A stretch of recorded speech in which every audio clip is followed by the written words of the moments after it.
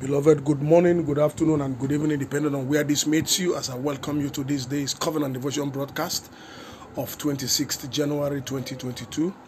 And our focal text for our devotional thought this morning is anchored on the book of Numbers, chapter 13, verse 31, which says, "Then the men who had gone up with him said, 'We are not able to go up against the people, for they are stronger than we are.'" Have you ever been in a team, in a group, where you have a clear mandate and there is strong voices of negativity, strong voices of discouragement?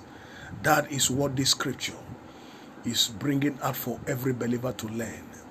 The devil will contest everything the Lord promises you.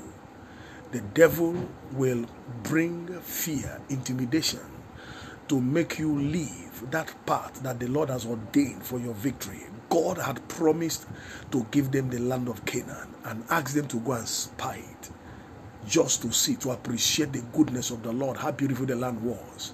And they came back, 10 of them, with a bad report. But thank God for Joshua and Caleb, who stood to say, "We are able to possess it." They saw what God wants them to see, but the 10 saw what God the devil wants them to see. When the Lord gives you an assignment or sends you on an errand, always see what the Lord wants you to see, because that is what you see is what you sees. That is what brings you to your destiny platform and your destiny place for celebration, for coronation, and for victory. And this is a warning for every child of God. When God has spoken to you, believe Him.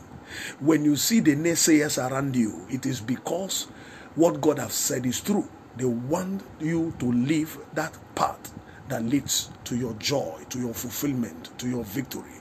And so always insist on the path of God and stay the course, because very soon you will get your destiny place. It is one thing for God to give His promise. It is another thing for the believers to believe and become what the Lord said they will become.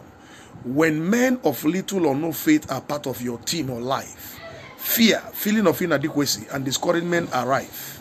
The unbelievers always see what God does not see and try to promote discouragement amongst the believers. The believer should therefore distance himself or herself from this negative, comfortless transmission of hopelessness against God's promise to him or her. And I therefore pray for you today. May your faith and confidence in God and His promise to you be so strong as to withstand tons of faithless discouragers and naysayers in the name of Jesus. May your report always be in tune with the Lord's, always in the name of Jesus. May the ploy to displace you with empty and unfounded fear fail woefully all the days of your life, as long as you remain in faith in Him.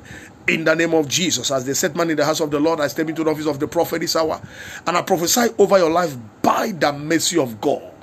You will not give heed to distraction out of the path of righteousness and victory ordained for you in the name of Jesus. I prophesy by the mercy of God, you will not give heed to the voice of defeat, the voice of negativity against the word of God, the word of life, the word of victory, the word of lifting, the word of assurance.